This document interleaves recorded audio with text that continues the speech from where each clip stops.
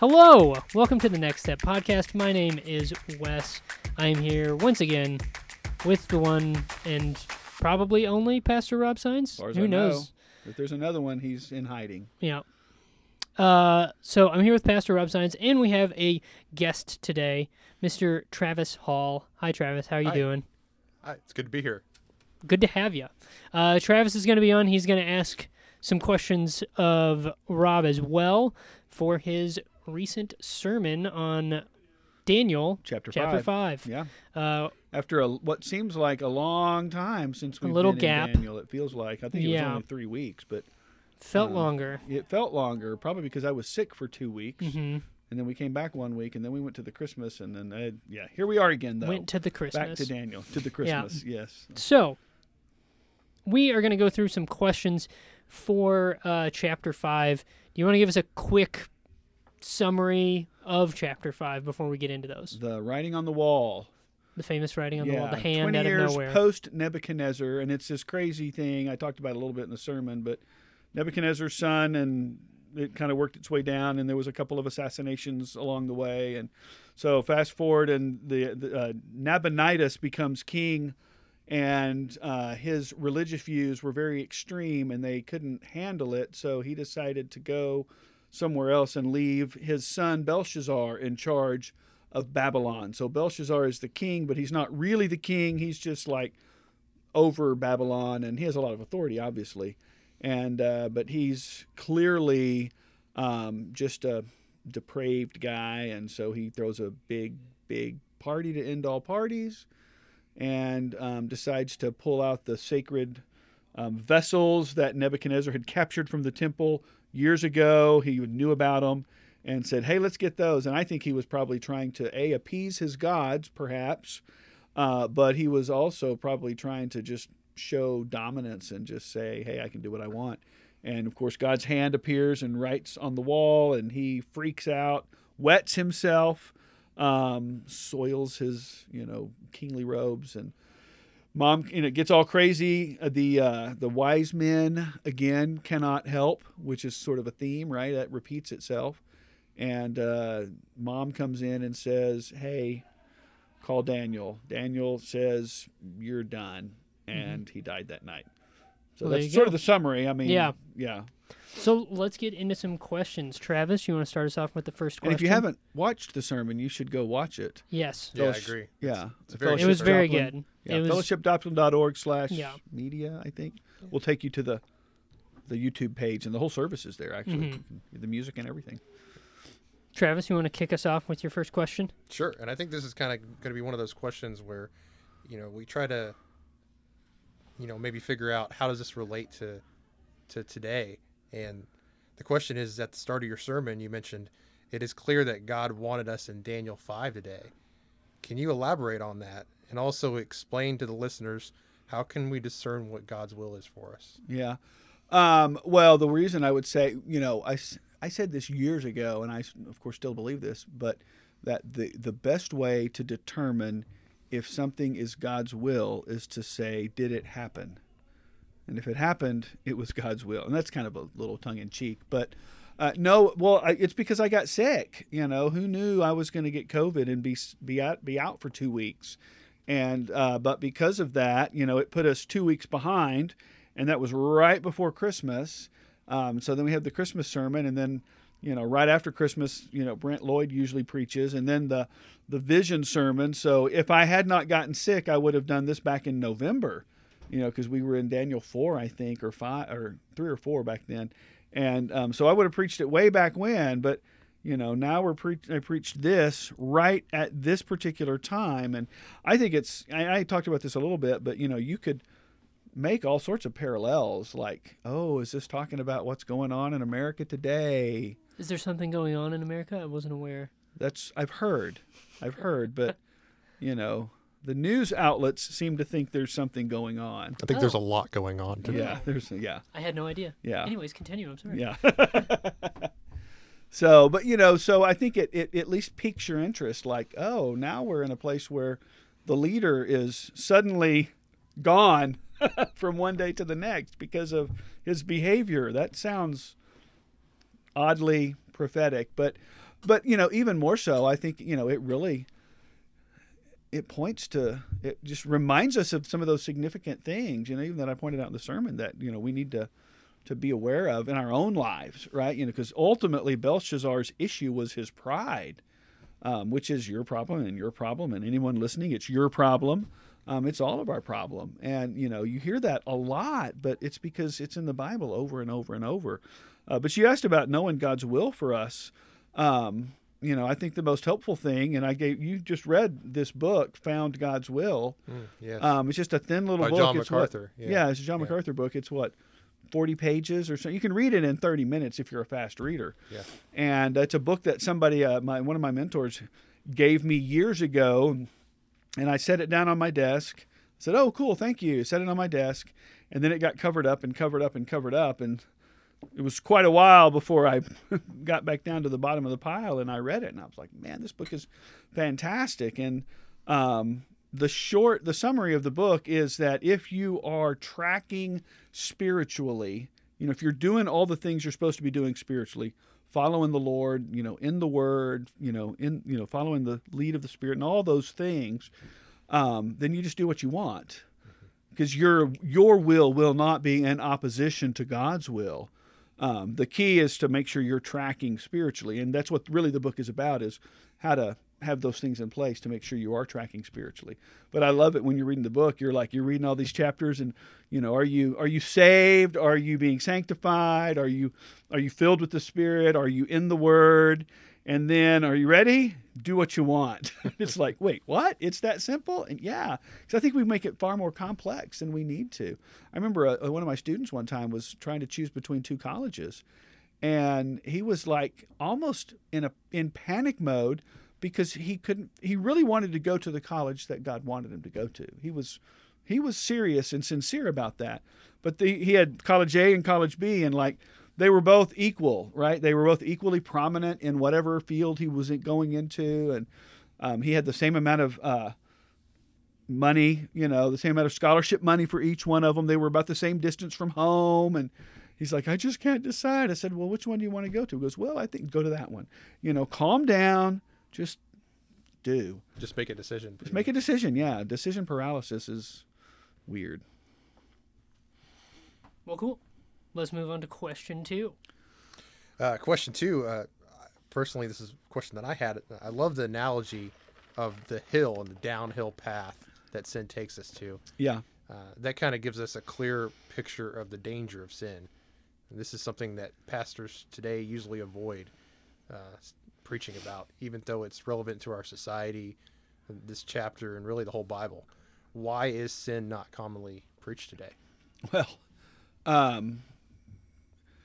as a pastor, there's a big part of me that just says, I don't know. I mean, that's your biggest problem, right? Is sin. Why would a pastor not preach on sin? Of course, the most famous non-sin preaching quote-unquote pastor is Joel Osteen, who was quoted in a magazine article. I think it was Christianity Today or some Christian-ish magazine, as saying they asked him that question, why don't you talk about sin? He goes, well, because it's not encouraging, it's not uplifting or whatever, was his thing. Now, of course, he doesn't preach the gospel, so so he doesn't really count. But can't really preach the gospel without talking about sin. You can't. Yeah, that's the issue. That's part of the issue. So why is sin not commonly preached today? Fear, maybe. Pastors are afraid to call people out. They'll stir something up. I mean, I don't know, because part of the problem is we all want to minimize our own sin, right? I want to convince myself first and others second that my sin that I just committed isn't really sin or isn't really all that bad. So if you want to keep people happy, you kind of gloss over that. And so you have to back away from sin. But again, that's our biggest problem. And we all tend to minimize our sin, and we don't hate it as much as we should. So, I'm going to preach about sin because you have to. Well, so again, someone who's not preaching about sin, you could argue they're really not a pastor. But we're thankful that you do preach about sin. You don't leave that part out. Yeah, no, you can't leave it out. Yeah, you have to know what you need to be forgiven of, for one, just in salvation. So you referenced Romans 2:5 in the sermon, story of wrath. Yeah. And didn't quite understand how that relates specifically to believers. Could you elaborate on that? Well, it really doesn't relate to believers because that wrath has been poured out on Christ instead of us.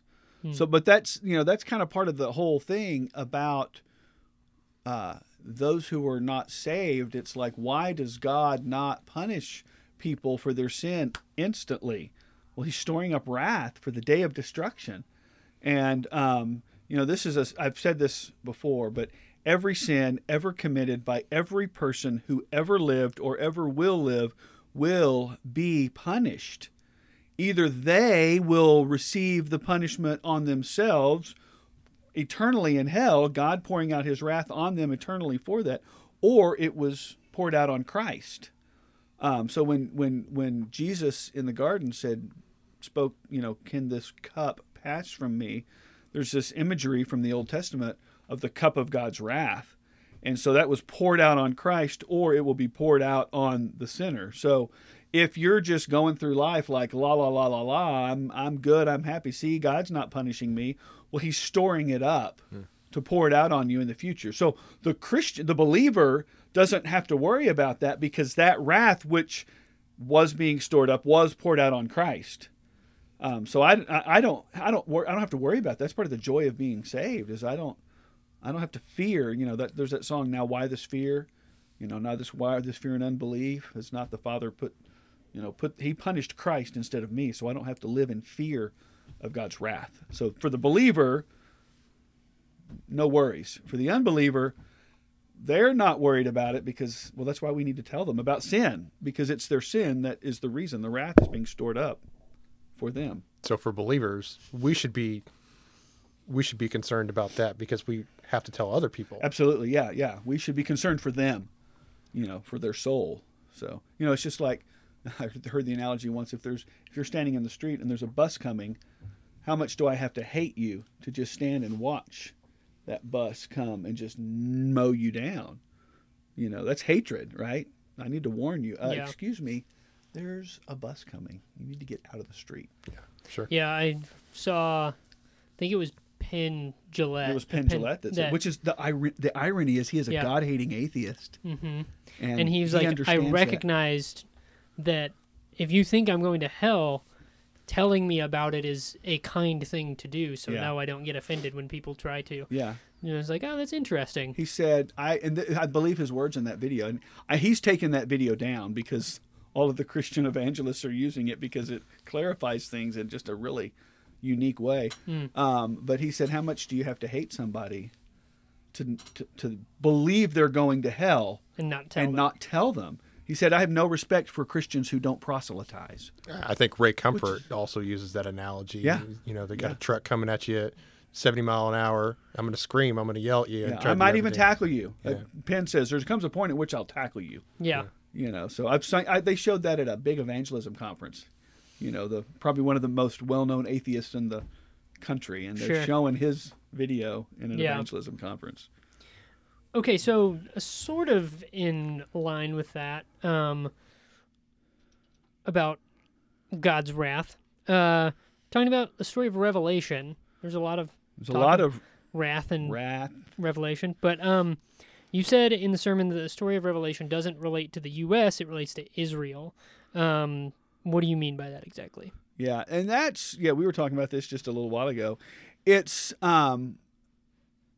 as you think of, because different people have, let's be honest, people have different views and different perspectives of what the end times, what Revelation is. Premillennial, amillennial, postmillennial, did all this, was all of that talking about the destruction of Jerusalem in AD 70? Is it future events, and all of that stuff. But ultimately, and then even Daniel, really, if you want to understand Revelation, you need to begin by studying and understanding the prophecies in Daniel. But whatever you believe about the end times and what's going to happen when Jesus comes and, the cataclysmic this or that, America is not the central player in that story. So the prophecies of the Bible are not about the United States of America. Now, we will be wrapped up in that if the United States is still around. I mean, nations rise, nations fall. Israel has this special place, right? In the story. But again, we as Americans try to make everything about us. Sure. So we think about that and we're like, well, is America is this saying that America's gonna? No, that's not what it's about. Right. We might, we as believers, the universal church, there are believers all over the world, so we'll be somehow, part of that scenario. But the United States of America is not what it's referring to. Sure. So that's what I meant by that. So I think a lot of Americans in general, American Christians tend to think that way because I think it's been taught that way a lot in the country. Yeah. And also just the U.S. in general has been it's pretty self-oriented we're all country. about ourselves. Yeah. Sure. Yeah. Not to get off on a tangent or anything, but is it wrong to think one view over another, premillennial or amillennial? Or I mean, is it like a salvation issue? I would say that's not a salvation issue. I mean, the gospel does not include, was there a 1,000-year reign? Is there what's the pre-post? Is there a 7-year tribulation? That's not part of the gospel message. I mean, it is, but it's not, right? Yeah, whatever you believe about that that's not a factor in your salvation. I mean, look at John MacArthur and R.C. Sproul. Okay, they would absolutely, of course, R.C. Sproul's gone now, but they absolutely affirmed one another as believers in Christ. They loved one another. They spoke at each other's conferences. They preached for each other, but they both believed something different about eschatology, and several other things. And so, but they called each other brothers in Christ, because that's not. So yeah, I'm not going to say it doesn't matter what you believe about eschatology. It's just that's one of those issues that we can disagree on and still stand arm in arm and go to the same church. There are different views in our own in our church. Some people think this, some people think that. You and I had talked about, I think, on previous episode about how eschatology and your view of it really impacts more how you interact with the world around you now. Than necessarily your salvation. Is it salvation. getting better? Is it getting worse? Yeah. Is this a sinking ship? Is this going to go? Yeah. It's all going to burn anyway. Yeah. So there's a lot of different views in how you interact with the world around you, I think, more so than... I mean, the example of R.C. Sproul and MacArthur is perfect. It's like they're brilliant Christian thinkers and radically disagree on it. Yeah. So I had a person, I always found this troubling. I had a friend, this is years ago when I was in seminary, who said they believe in a pre-tribulation rapture because they didn't think that they would be able to maintain their faith if they had to go through a 7-year tribulation. Interesting. It's an interesting. It's like, okay. Sounds biblically solid, right? It's like, can you give me chapter and verse on that? Yeah. No. So, but it was like, that's troubling. Mm-hmm. But that was kind of I think more they were hoping. I think really, truthfully, I think they were like, I hope, if that's the right interpretation, then I hope that I am gone before the tribulation because I'm worried. Sure. Would I be able to stand? I think the different views of eschatology range the entire spectrum of optimistic to pretty rough. And yet it's probably the most debated topic. Oh. And I think we're probably going to get into it a bit more in detail in chapter... chapter 9 for sure. But we're about to... We're doing the Lion's Den, there's... I find it really interesting that at least 3 of probably the most well-known stories from the Old Testament, but well-known Bible stories, are all 3 in the first 6 chapters of Daniel. Yeah. Fiery furnace, writing on the wall, lion's den. I mean, who doesn't know those stories? This one was less familiar to me than the other 2. Okay. Well, you've heard the phrase "the handwriting is on the wall." Yes. That's where it comes from. Right. It comes from this book, from this story here. Exactly. So, Travis, I think you have one more. And what was the other? Speaking of the handwriting on the wall. That phrase, you had a question about that. We can look at that one real quick. So speaking of handwriting on the wall, we had one more question that asked, was the writing on the wall in Hebrew or another language that only Daniel could decipher? Yeah, I think it was in Hebrew, and I think only Daniel could read it. Now, it is possible, because who knows how many wise men? Could have been 1,000 wise men, probably not 1,000, but there were quite a few wise men. But the point of all of that would be that even if one of the other wise men could read the actual words, they wouldn't have known what it meant. Right. Because they're words about weighing and weights and measures. The sentence itself is not like a complete sentence. It's not. It's 4 words. And remember, Hebrew reads right to left, and there's no consonants. No, there's no vowels. Sorry, vowels. There's no vowels.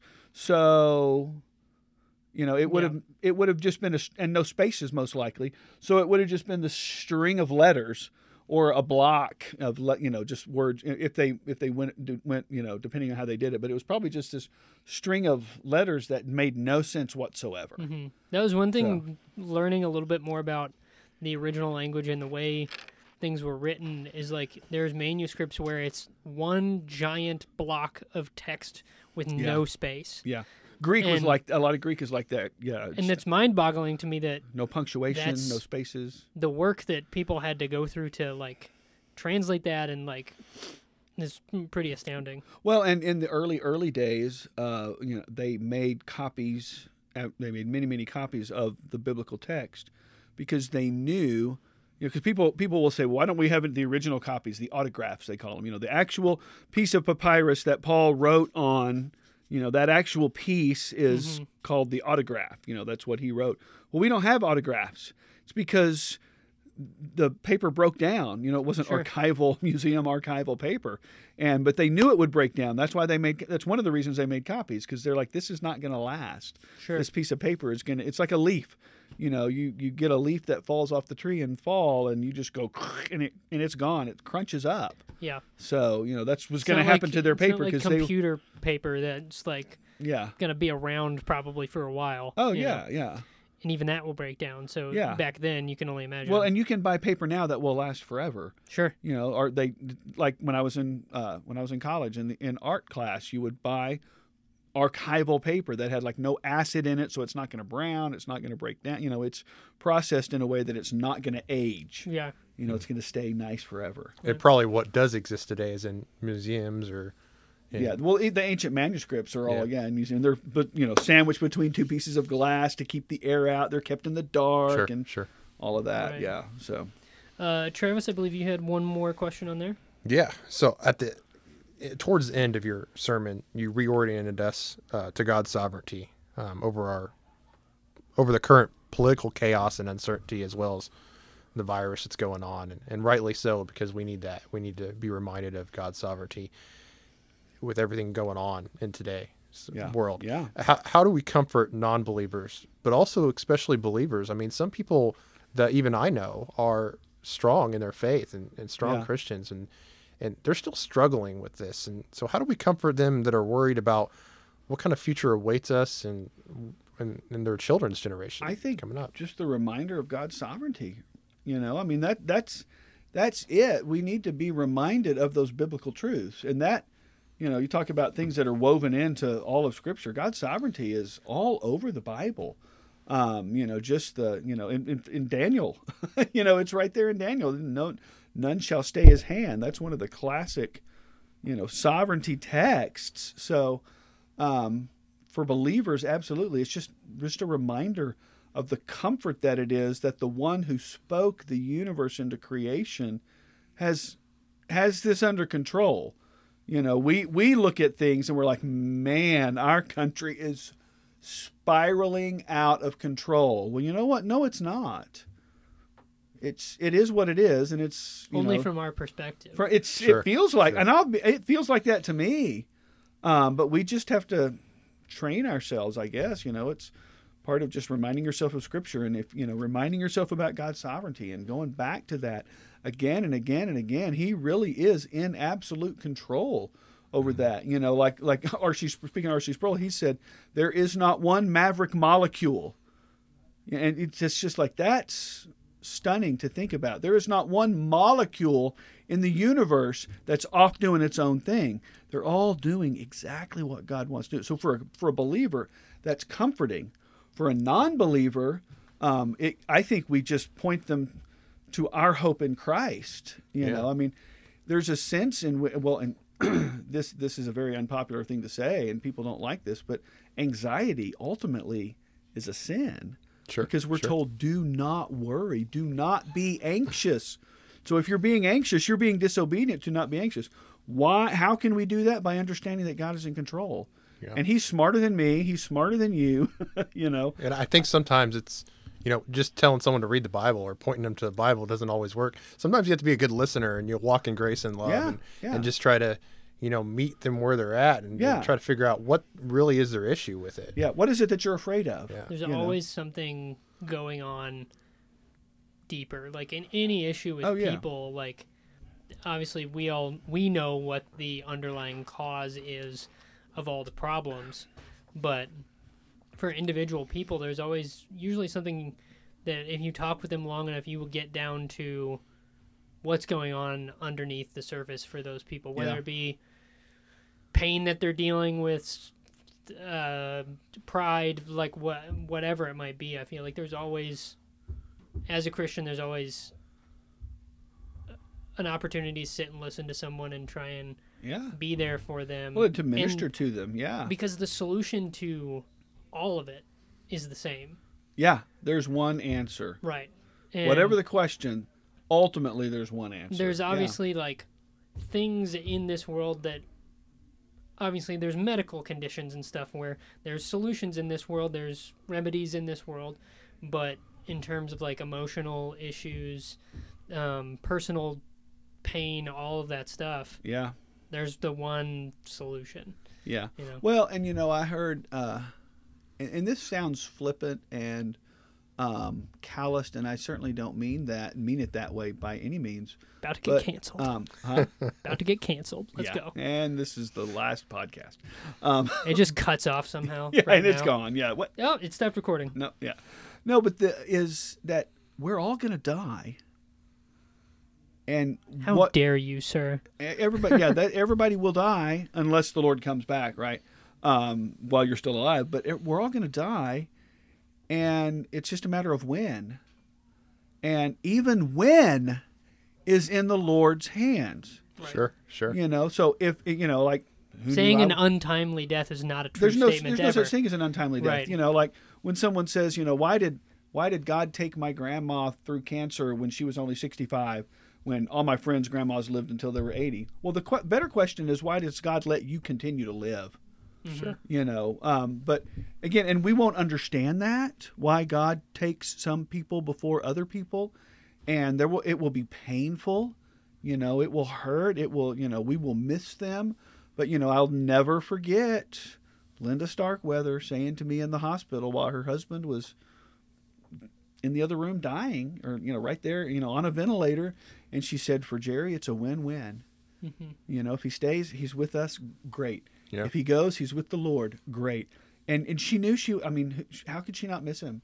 Sure. You know, I mean, she does. I'm sure she misses him every day. Sure. You know? And it's hard, too. A hard truth of it is, like, through people's deaths, other people might see and that's Christ the thing. And I mean, I think that's great. Lived. Your question about comforting non-believers, I think it's the only true comfort is going to be found in the gospel. Yeah, I mean, right? So it's not necessarily, maybe it's not even about, and I'm just kind of thinking out loud, which is dangerous, but maybe it's, it's not even about so much giving them comfort in the midst of am I going to get COVID and die?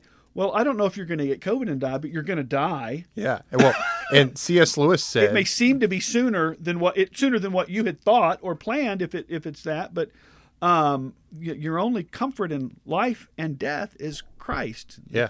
There's a catechism question. C.S. Lewis said, you know, suffering is God's megaphone, you know, and it's one of those things where, of course, Christians shouldn't go out and look for death. But, I mean, it really, once we die, we're in a better place than where we are on this earth. So, I mean, we shouldn't be suicidal. Well, it's like those books about I went to heaven for 30 minutes and then came back. I'm not going to go down that path.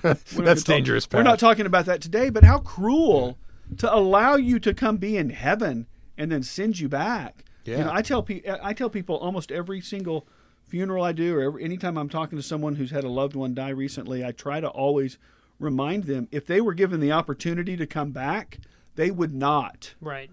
You know, if God said, okay, you've been here for, this is your 7-day free trial, you know, do you want to go back and be with your family who loves you and who you, what? No. I mean, Perspective is so powerful. And it's hard for us to understand that because we only see this. Sure. You know, it's like the fear that they have ultimately is that I'm going to die sooner. You know, starting to COVID, right? You know, am I going to get COVID and die? There's so many people that are afraid of that. And I refuse to operate in fear. Now, I don't want to be foolish. You know, I'm not going to walk into a COVID unit and breathe as deep as I can just to prove I trust God. That's just silly and foolish, you know. So Be I'm like gonna, driving chaotically down the road. I'm not going to drive. I'm not going to get on the freeway going the wrong way just to prove that God is sovereign. Yeah, but you're willing to take calculated risks, you know, or if you would call it that. Yeah, I'm going to be as safe as I can, and I'm just not going to worry about it. You know, I'm just going to. Sure. Yeah, because, you know, you trust God, but not flippantly. Never does the Bible say, stop living it says, go spread the gospel unless there's something going on. Unless there's a pandemic, then you should stay at home. Yeah, that's not a thing. Yeah. Oh, hang on one second. Make sure this is still recording. Yeah, because if this is not recording, then it's kind of pointless. It just went to sleep, so I was just checking. Okay. So I think that's the last. I got one more. Oh, you have one more. One more. Are you ready? Drum roll. I'm ready. Define Chaldeans. Does this refer to a people group and or a geographical location? There is a people group, and it's closely connected and closely related to Babylon. But when you see in Daniel, the Chaldeans, they're basically the astrologers. Gotcha. That's what they're referring to. They're just part of the wise men, the magicians, the astrologers, the enchanters. It's similar even to like the in Pharaoh. You know, Pharaoh's magicians. You know, they're the people that it's Jafar. Right. From Aladdin. Yeah. From Aladdin. You know, he's like the advisor to the king.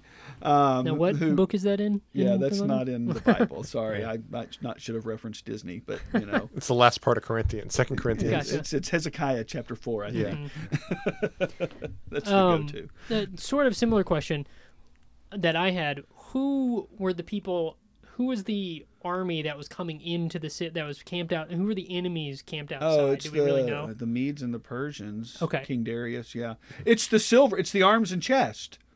Of from the prophecy, right? That's the cool part about Daniel is, you know, you have this prophecy of this set up, the payoff. statue. Yeah, set up and payoff. Yeah, you have this. You know, he has this dream and he's freaking out and all of that. You know, at the beginning of Daniel, and he wants Daniel to come in and he's like, tell me the dream. And that's the second dream. I'm looking at the wrong dream. Daniel interprets the dream, right? The head of the image was fine gold, chest and arms of silver. And then he even tells him later on, this is the interpretation. And it says, another kingdom inferior to you shall arise after you. And that's the chest and arms. Well, that happens in chapter 5. That, you know, they come in and there it is. You know, that very night, Belshazzar, the Chaldean king, was killed. And Darius the Mede received the kingdom. You know, so there it is. Yeah, payoff. And then one quick thing that I just wanted to clarify, very quick. You know who you're talking about, right? Yes. Okay. You have 5 words to answer this question. Oh, 5 words. No. Can you give him 6? Okay, I'll allow it. Okay. So the genealogy at the beginning of the sermon that you kind of went through of the kings. Oh, okay, the king. I was a little bit confused. This king is Nebuchadnezzar's son or grandson? I was they kind of used confused the word used, and if you have an ESV, it'll say or predecessor, okay, or you know, ancestor. like he is your predecessor, because this is not he's not actually related to Nebuchadnezzar. Yeah, and it's where is that at? I did not memorize the actual. Yeah, so you're way over Nebuchadnezzar. His son takes the throne after Nebuchadnezzar, right? So Nebuchadnezzar's son becomes the king. He is then assassinated by his brother-in-law. Okay. So wife's brother. So the blood relation ends there. The blood relation ends there. Then, and that guy is named Neriglissar, if that's how you say it. Sure. And he's on Rolls the off the throne tongue. for 4 years. Mhm. And then his son succeeds him. His son, whose name is Labashi Marduk. He's on the throne for a So month. fancy. Yeah, I can we know. say that 3 times fast? Labashi Marduk, Labashi Marduk, Labashi Marduk. Nice. Good job. Yeah, that was... Bonus points for Rob. Yeah, that's right. He's on the throne for a month, and then he's assassinated. This group of people plot and execute and carry out an assassination plot against him. They choose one of their conspirators, Nabonidus, to be the king, and he's the one who had the extreme views. And so he goes off. He's like 100. I think, if I remember correctly, I'm trying to remember, but I think he's off in this little oasis, like 100 miles from Babylon, and leaves Belshazzar on the throne to take care of things. That's Gotcha. why that's why he's offered the third most powerful man in the kingdom, because that's the best he can offer him. Because technically the guy 100 miles That's away right, is because in charge. he's not number one; he's number 2. Okay. Which is like, that's just, I find that interesting. Sure. I like those little details like that. I find very interesting. Okay. But So yeah, anyway, I just wanted so to yeah. clarify that because King Nabonidus, son Belshazzar, but he's the king, because Sure. he's in charge, and he's on Right. in Babylon, the capital Babylon, and all of that. So cool. yeah. Well, I think that just about wraps it up. Thank you, Rob. Thank you, Travis. Yeah, thanks. Coming up, chapter 6, 6 lions lions. and tigers and bears. Oh my. Wow. Is that in chapter? Just lions. No. There's no tigers or I bears. don't think that's in chapter 6. No, but every You time I get say hit. lions, my brain wants to. Alrighty. Yeah, appreciate you guys inviting me on. Yeah, It's been a great Absolutely. Thanks conversation. for being yeah, here. Glad for you to be here. Yeah, so we will see you guys next week with chapter 6. We're going to work on getting more guests, different guests all the time to mix things up so it's just not me and Rob Blathering on. Yes. Yeah, I was Because- wondering when you guys were going to do that. It's getting a little boring. Yep. So. I mean, I was bored episode 1 listening to me. Thank you for listening. We will see you guys next week. See ya. Bye.